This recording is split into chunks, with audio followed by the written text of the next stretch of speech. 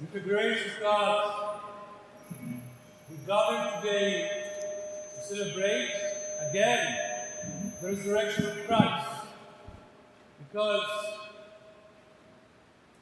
it is not enough for us to celebrate this great feast of our faith, the resurrection of Christ, once a year. We Orthodox Christians, we celebrate resurrection every single Sunday, because resurrection is our confirmation for eternal life, because resurrection is life, because resurrection is hope, because resurrection is what we expect. If Christ would die only on the cross, he would be a great saint, he would be a martyr, he would be a philosopher or a theologian, but he wouldn't be the Son of God. What makes him the Son of God is the resurrection, that he resurrected from the dead, that he resurrected not for himself, but for us. He resurrected and he took with him, he pulled with him Adam and Eve and the human race. Through the resurrection of Christ, we are resurrected from sin and death. Through the resurrection of Christ, we are saved. And what does this mean, we are saved? That means that we can participate in the divinity of God. We can be one with Him. We can be a union with God. We can live eternally in His love, united with Him. And this is what Christ asked His Father to do for His disciples and for all of us in the gospel reading we heard today.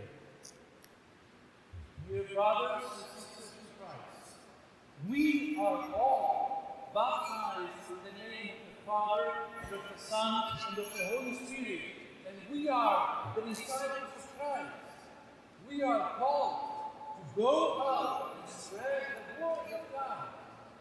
And it was a beautiful moment. It was a blessing yesterday to hear young people expressing themselves through the faith, through the gospel, through the tradition of the church.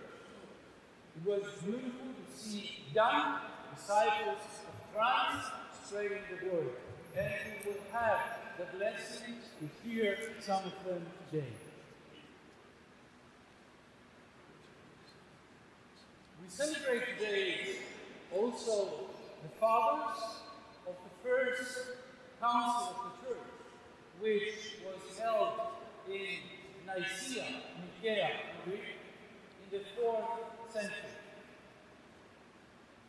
Holy fathers, bishops, came together and made sure that what Christ taught his disciples and what the disciples taught to their disciples was the right faith, the Orthodox faith, the right path towards salvation.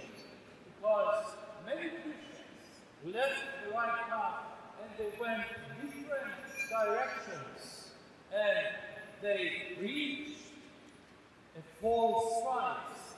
They spread the false word that Christ wasn't the Son of God, that He wasn't the second person of the Holy Trinity, that He wasn't divine, but He was a creation of God.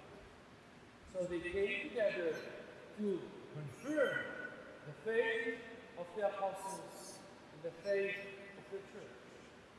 We celebrate them today because we recognize that the disciples, the apostles of Christ, and the church fathers gave us the true, the genuine faith. And this is what we keep until today. We believe in one God. We believe in Christ, who is the Son of God and God Himself. And we believe in the Holy Spirit, which is God in our midst. The Holy Spirit is the life-giving power of God, which we receive on the day of our baptism, which we receive on the day of our ordination as priests, as deacons, as bishops. And we guarantee to keep the faith alive. It is a blessing to be with you today, dear brothers and sisters. I thank God for this blessing. I thank Archbishop Athenagoras for his permission, and of course Metropolitan Isaiah, your bishop, your metropolitan, who gave me the blessing to be with you today and celebrate with you the divine liturgy. You receive the body and blood of Christ, and you receive the love of God.